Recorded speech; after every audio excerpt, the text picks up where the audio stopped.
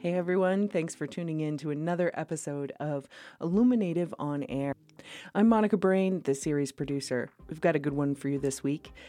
Allison Herrera talked with Sean Dean Herrera, no relation. She's Navajo and a champion for change from the Center for Native American Youth. She's been fundraising for Navajo and Hopi families facing the COVID-19 crisis. Allison also talked to her about her work to get out the vote in San Juan County, Utah. Also, Jenna Schmieding checked in on the Cheyenne River Sioux tribe and the growing standoff between the South Dakota Governor Kristi Noem and the tribe over the road checkpoints. But first, here's my conversation with Mark Trahant, the editor of Indian Country Today, about this week's big news. Thinking back to this past week, what were some of the big highlights, some of the big news stories that you've been thinking about? I guess the big news story that I've been thinking about is what the world is going to look like when people start going back to work. It ranges from really the practical to the philosophical. On the practical side, basic questions such as, for us, can we use a studio? How many people are we going to want in a studio? Will it be shooting a show and then getting out of there? What are the just very basics of what the work environment is going to be? How are we going to structure this going forward so that people mostly work at home? The most recent study I saw was from the T.H. Chan School at Harvard, and it looked at how it thinks COVID will be basically waves through society for the next 24 months. And if you think about how you're going to have on and off for 24 months, how dramatic that is in terms of everything and how you do things, how you shop, how you act, how you get mail. I mean, really very practical questions. On the philosophical, this is one of those moments every century or so where you have an opportunity to rethink what the world looks like after. How can we refashion a society that's less dependent on fossil fuels? Because this crisis is born in climate change, and more similar crises will be born in climate change. The data is pretty convincing, and this is just a symptom rather than the actual problem. The other philosophical ones is trying to get around the idea of how it changes a generation. I just read a study that looked at the flu in 1918 and how that entire first generation of children born in 1918 and 19 were several inches shorter than their siblings. And you think about how something that dramatic affected a whole generation of kids. And so now I'm wondering, what's the impact of this going to be on this generation, both the kids who are quarantined and those that are being born when this is all going on? I think will be really profound. Yeah, I think about that too, particularly when it comes to education and hearing the stories from Indian Country of having to get things online, maybe even bringing hotspots to students and laptops just so they can take their final exams, things like that. Have you thought much about what opportunities will happen in terms of education in the future and how we could change? Well, and I think a good clue, and is what you said, is the idea that education is laptop-based, to me shows how out of touch education is from the change going on in society. Our publication is completely edited for the mobile phone, and now 75% of our users are either mobile. No, 75% are mobile and another 5% are iPads. And so the use by a computer is only 2 out of 10. And you apply that to education, and how many education programs are cell phone based? You can probably count them on a hand. Yet that's the most democratic in terms of getting out to the most people in usage. The cell phone has become virtually ubiquitous, even in Indian country. And there are still folks that won't go to a smartphone, but in general, it's amazing how quickly this technology has been adopted, yet it's not being adopted by institutions. I think this is a clarion call to do that, to say now is the time to make the transition, not to computers, not to Wi-Fi, but to a mobile technology. Let's talk a little bit about the numbers that you and the folks at Indian Country Today have been gathering on coronavirus cases. Are you seeing a slowing down of new cases? What are we seeing? Well, and it's hard to say it directly because it's one of those things where it's complicated. And one of the complications is Navajo Nation has done a great job of testing. And they're now testing around 12%. New York City is about 7%. And as you test more people, you're going to get more positive results. And really, every scientist that I know of talks about testing as one of the real important tools. And here we have a community that's just way ahead in that regard. And so in a way, and this sounds really bizarre, but in a way, those higher infection rates are not necessarily a bad thing. It may be more reflective of reality than other jurisdictions. The disease still has a ways to go. I mean, when you look at the overall population that's been impacted, it's really still extraordinarily small. And until we get to much, much higher rates, 50, 60, 70%, we're going to be dealing with the impact of this in a very dramatic way. One of the first tests ahead is what happens during flu season. And I've seen that a lot of the universities are starting to plan for having spring breaks around what they think will be flu peaks so that they can limit contact during that time and try to limit where people are going. But that's kind of one of the things ahead that we have to start being concerned with, because how this interacts with the flu when you have two major illnesses going on, I think could be significant. One of the big things that was in the news this week was that the Navajo Nation, their COVID infection rates are in fact higher than New York and New Jersey. And I was just curious if you had any thoughts on, that being mainstream news, where you fall on that. Well, I mean, we're skeptical, and it's for a variety of reasons. The biggest being the Navajo Nation's testing rate is higher than New York City's. And so as a percentage per capita, there should be more cases. And you have to really give Navajo Nation credit for being ahead of the curve and for basically using its resources to get more testing sooner. And that's a good thing. In terms of the outbreak, though, I don't want to underestimate the impact at Navajo. It's been really severe. Whether it's first, second, or third is irrelevant. It really is severe, and it's widespread. And Navajo Nation's not alone. Some of the Pueblos have had infection rates that have been similarly extraordinarily high and are worth watching. In terms of the death rate is definitely higher, and so much of that is because the chronic conditions that many Native people have going into it are those that are just exacerbated by COVID, and it makes it much more difficult to fight off infection. Do you think tribes have enough resources to do, broad testing, not just testing of people who are showing symptoms? I think tribes are actually ahead of other governments in that regard, and not just tribes, but the Indian health system. So, and I'll just use myself as an example because I had pain, and of course in your mind you start thinking immediately COVID, and ended up in the emergency room, and they admitted me to the hospital. And what was interesting is how quickly protocols went into place and how efficient they were. I was in a separate room on a ward in case I did have COVID, and they had the test that day and had it back by 4 a.m. the next morning, then moved me to another ward in the hospital. I was just amazed at how methodical they were, how well prepared they were.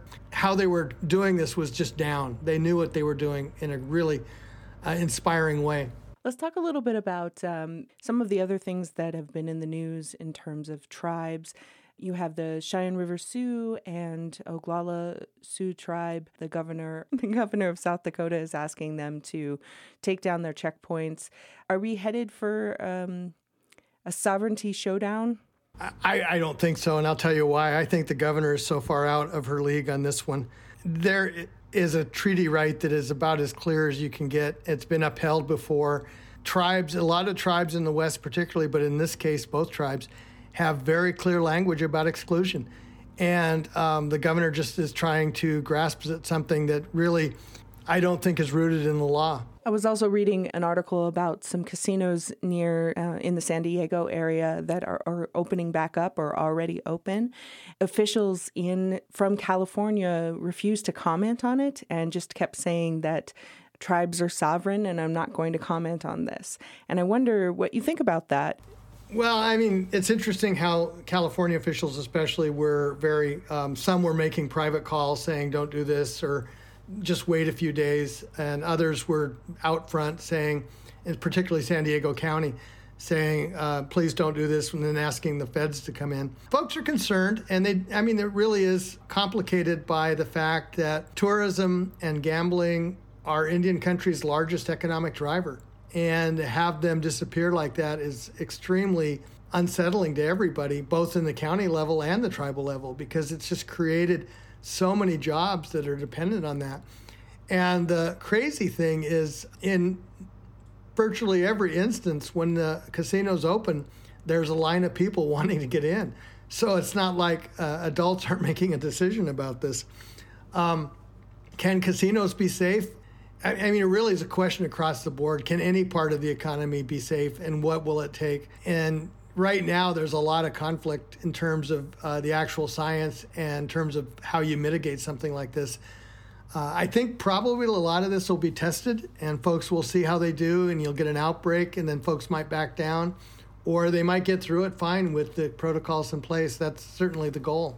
We hear a lot of conflicting information about what's safe, models, things like that. It was revealed just recently that President Trump is taking hydrochloroquine. I'm just curious your thoughts on where we can go to get reasonable information, to get correct information about this. What should be our guiding star on these issues? I mean, that's the good thing, is there's really good sources ranging from, now it's not much hated, the World Health Organization, which has had really good science on this. The CDC has had great science on this. Some of the higher universities have had great science on this, Harvard and some of the others.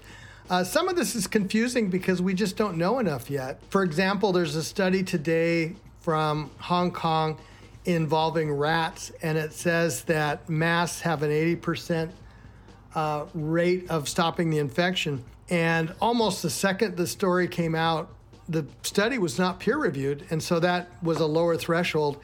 But the University of Minnesota came out with a critique of it, saying, hey, wait a minute. What we know about COVID is that it is droplet spread, and unless you're wearing an N95 mask, droplets are going to get through most cloth masks. And so even in something that narrow, you can see how different parts of the scientific community are kind of zooming in on certain aspects. That said, the president's treatment and some of the statements that come out of the White House task force just don't meet any scientific test, and this is one. And it's clear that because the government itself is warned not to do what the president is suggesting. Mark, looking ahead, what will you be following in the next week? I think we're really going to watch and see how the economy starts to pick up. One personal thing that I just really want to zoom in on is to look at the tribes that have zero infection rates and start asking people why. Is it just lucky, or is there something going on that allowed that to happen? You can check out Mark's work at IndianCountryToday.com.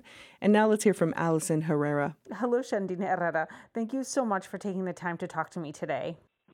Thank you for the invitation. Happy to be here. I understand that you're helping to bring food and water to Navajo families. Can you tell me about that experience, and how are people holding up there? Back in March, I became a lead volunteer with the Navajo Hopi COVID relief effort, started by former Attorney General Ethel Branch, who is also my mentor. I got involved in March as the Utah lead as well as the call center coordinator. So really just on the back end coordinating distribution sites and pickups, but also managing our hotline where community members can call in and put in a help request with us. And then on the Utah side, I did a distribution here in Monument Valley, and we served 312 households. We have now served over 4,300 households in 50 communities on the Navajo Nation, as well as 5 of the 12 Hopi villages. We've been able to accomplish a lot in terms of fundraising as well. We've raised now upwards of $3.7 million. And so all of that goes into purchasing the items we need and supporting, just the operations that go into getting all the food here. In 2018, you did some work on voting rights in San Juan County, Utah. Why was this needed, and who were you working with? became involved with just voting rights issues. I was still a student at Duke. And when I come home on my breaks, we're having a big election coming up in San Juan County. And when I was home, I would do as much as I could to advocate and just reach out to relatives and friends and community members to make sure that they're registered to vote. If they're not, share information with them on how to. And whenever we would have voter registrations, I would go there and volunteer and get people to go there. So it really was just about publicly being an advocate. I think a lot of times people just really were unaware, that an election was taking place or how to vote. And the big issue here I saw is we're right on the border of Utah and Arizona, so a lot of folks have Arizona licenses, and so they weren't sure if they could still vote in the county elections here because of that. So just really taking the time to talk with people and just helping them. I don't think that there's a lot of that in our area. And then, with the language barriers, this is where the Rural Utah Project really came in to our community and just catalyzed so much change in terms of awareness and voting. And just, they launched a really great project where they were doing Google Plus codes to identify households to make voting easier in terms of knowing where people are going, make sure they're getting information they need. With the San Juan County elections, we were able to mobilize so many people to become aware and to understand the importance of voting and just learning the history of voting, especially for Native people. Utah was one of the last states to grant Native people the right to vote. And now is the first time we've had a majority Navajo County Commission. And, this is a county that's majority Navajo. Our county commission is finally reflective of its, constituents. And so that was a tremendous win for us. It showed people, just how much agency they have in terms of contributing to leadership. A lot of people don't feel the need to vote because they don't think it will make a difference. But in this case, it literally did. Can you just tell me a little bit about the work that you're doing on the census? I co-hosted an census education event here in Monument Valley at our Welcome Center. So it was just an all-day event where people could come through and, grab a free meal, but also learn about the census, why is it important, how do you do it, and also we were signing up community members to work as census enumerators because we were really stressing how important it was to have our own people take the responsibility to count us, peeling back the layers of just being uncomfortable with outside people coming in to do the census. There was a lot of issues with that in the past census. But unfortunately with COVID, we can't, obviously do any of those events. So a lot of it has just kind of been halted, and it's been a little difficult to try and keep the momentum up in terms of, making sure people are aware of census and understand that they need to complete it. But again, with the digital divide, that's really difficult. It kind of worries me because as an enumerator, I was driving in the middle of nowhere where I knew people lived and making sure I delivered their census packets to them and marking them down in our system. It's a little worrisome to me to think that, a lot of folks could potentially be missed again because we can't do that in the field work that was really necessary. Do you have any worries that COVID-19 is going to impact the upcoming election? When you live in a community like Monument Valley or anywhere pretty much in the Navajo Nation that's so rural, things like voting really do take the backseat because before COVID, day-to-day lives was, hauling water, chopping wood, traveling 4 to 6 hours round trip to get groceries. It's hard to really convince people the importance of something, that seems so far-fetched, like voting. I just feel like it's a really unique situation to be in. The rural nature of the reservation, the lack of access to broadband, lack of infrastructure. But now, with COVID, we're in a really strict shelter in place. We have 57-hour weekend lockdowns. There is not very much movement. So just to try to throw in, also remember to vote, that's, a lot for a lot of families who are dealing with, so much right now. Shandine Herrera, thank you so much for talking to me today. Of course. Thanks for having me. Allison is the Indigenous Affairs reporter at KOSU. Now let's hear from Janice Schmeeding on the growing fight over tribal checkpoints in South Dakota.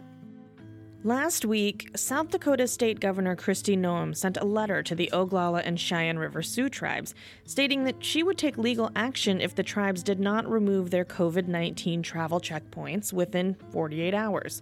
The checkpoints, established to monitor and ultimately prevent the spread of COVID-19 to the people on tribal land, sit at roadways going into and out of the reservation. Cheyenne River Tribal Chairman Harold Frazier responded with his own letter to Governor Noem, in which he stated that they will not remove the checkpoints and that the tribe will, quote, not apologize for being an island of safety in a sea of uncertainty and death. I called up my auntie out in Cheyenne River and asked her to patch me through, which is how I caught up with David Nelson, enrolled member of and emergency commander for the Cheyenne River Sioux tribe. Can you explain, David, kind of the purpose of the checkpoints around Cheyenne River, the purpose and kind of what they look like?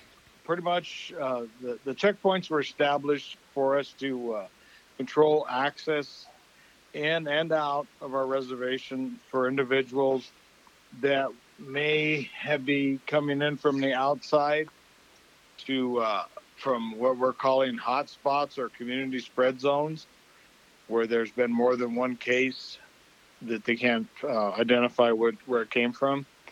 And then for us to limit the people leaving the reservation is because if they're going to one of those areas and if they're not going to follow the protocol we've set out, then we have denied what is called a permit to enter those areas unless it's a extreme medical emergency. And what is the permit like? How does one access a permit to either get out or get in? They can apply for a permit. We have I believe it's crccovidupdates.com on a webpage, and they can access that and fill out the permit online. And then they can either email it or fax it back in. And then when they just, they approach your team at the checkpoints, they just show the permit to the person that stops them. They would show their permit, their license plate and permit number will be taken down. From that point, what will happen is they're allowed to exit, and then upon return, the same process will apply. They may ask him a few questions, like where did you go? Do you feel sick? Mm-hmm. How are drivers reacting to the checkpoints as they come through or as they leave? Have you gotten any strong reactions either way? Well, initially it seemed like it was burdensome for the traveler, and it's just probably because we slowed down their pace for the day minutely. Mm-hmm. But a lot of them are, they just pull up there, they answer the questions if they have any. The checkpoint people take their information down, and then they're allowed to proceed. That sounds so easy. It is. It's very easy. At the checkpoints, we have, before entering the reservation, we have signs that are digital signs that are set up, and it says COVID checkpoint ahead. It's a COVID health checkpoint's what we're doing. All vehicles must stop. And then at the site, for at night, we have a generator light station, a container where they have the individuals have shelter there. If they want to store things inside there, there's a metal shed that's available for them. Mm. And then we have the stop signs and the prepared to stop signs coming from both directions, and cones in the middle, and they ask you the questions. When they're done, they move the cone, and like I said, it doesn't take very long at all. Yeah, it seems really efficient. And recently, last week, Governor Kristi Noem, she's criticized the checkpoints, and she gave that 48-hour deadline to remove them. What was your and your team's response to her demands? That was the chairman's call, and we're continuing to operate as normal. We have them in place. I mean, the reason for the checkpoints is to keep this virus from getting on here as much as possible. Mm-hmm. I mean, we're doing everything we can. We did have one case that was travel related. That individual since went through the protocol, was in the hospital, and now out in their home recovering. And so it seems important that the protocols stay in place at this time still. Yeah, yes.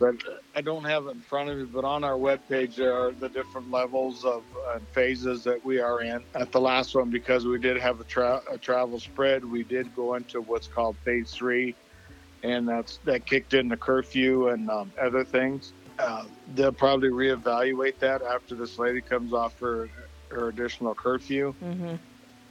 But that's, again, up to administration. And it seems like the tribe is, really rallying behind these measures, and not just Cheyenne River, but a lot of tribes just around the nation are looking to this as a great model for what could be happening to kind of prevent those travel spreads, like you said.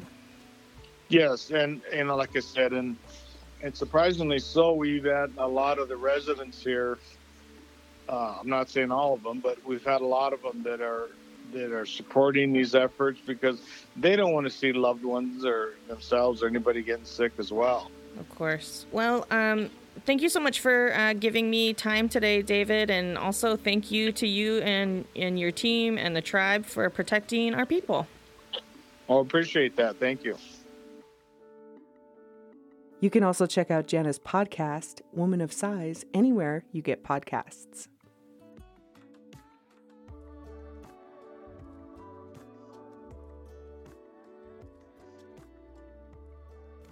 This is Heather Ray from Illuminative's team. Closing out this week's episode, we have spoken word from Tazba Rose Chavez, a poet, filmmaker, television writer, and daughter of the Bishop Paiute and Navajo nations. Beauty is not a label we place on the world. The world is the result of speaking beautifully. When you look out across the length of open roads between rolling hills and plateaus, know that you are our home. You are breath and blood. You are skin and touch. A person who deserves to pursue as many thirsts as it takes to determine your worth. You hold forests in your limbs. You have the creeks and the river banks in your veins. And the air in your lungs is your bloodline's breath, drawing into you thousands of years of certainty.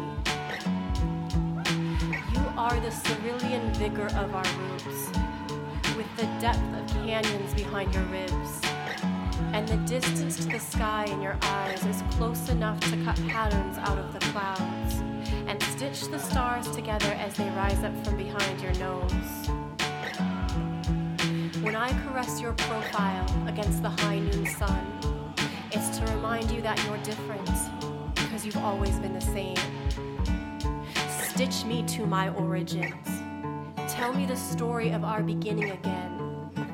How beautiful to never search for who you are, even if you think you're not always sure.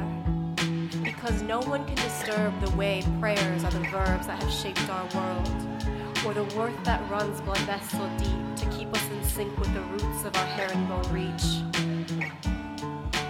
Everything you need is here, in the millenniums of certainty living in your mirror.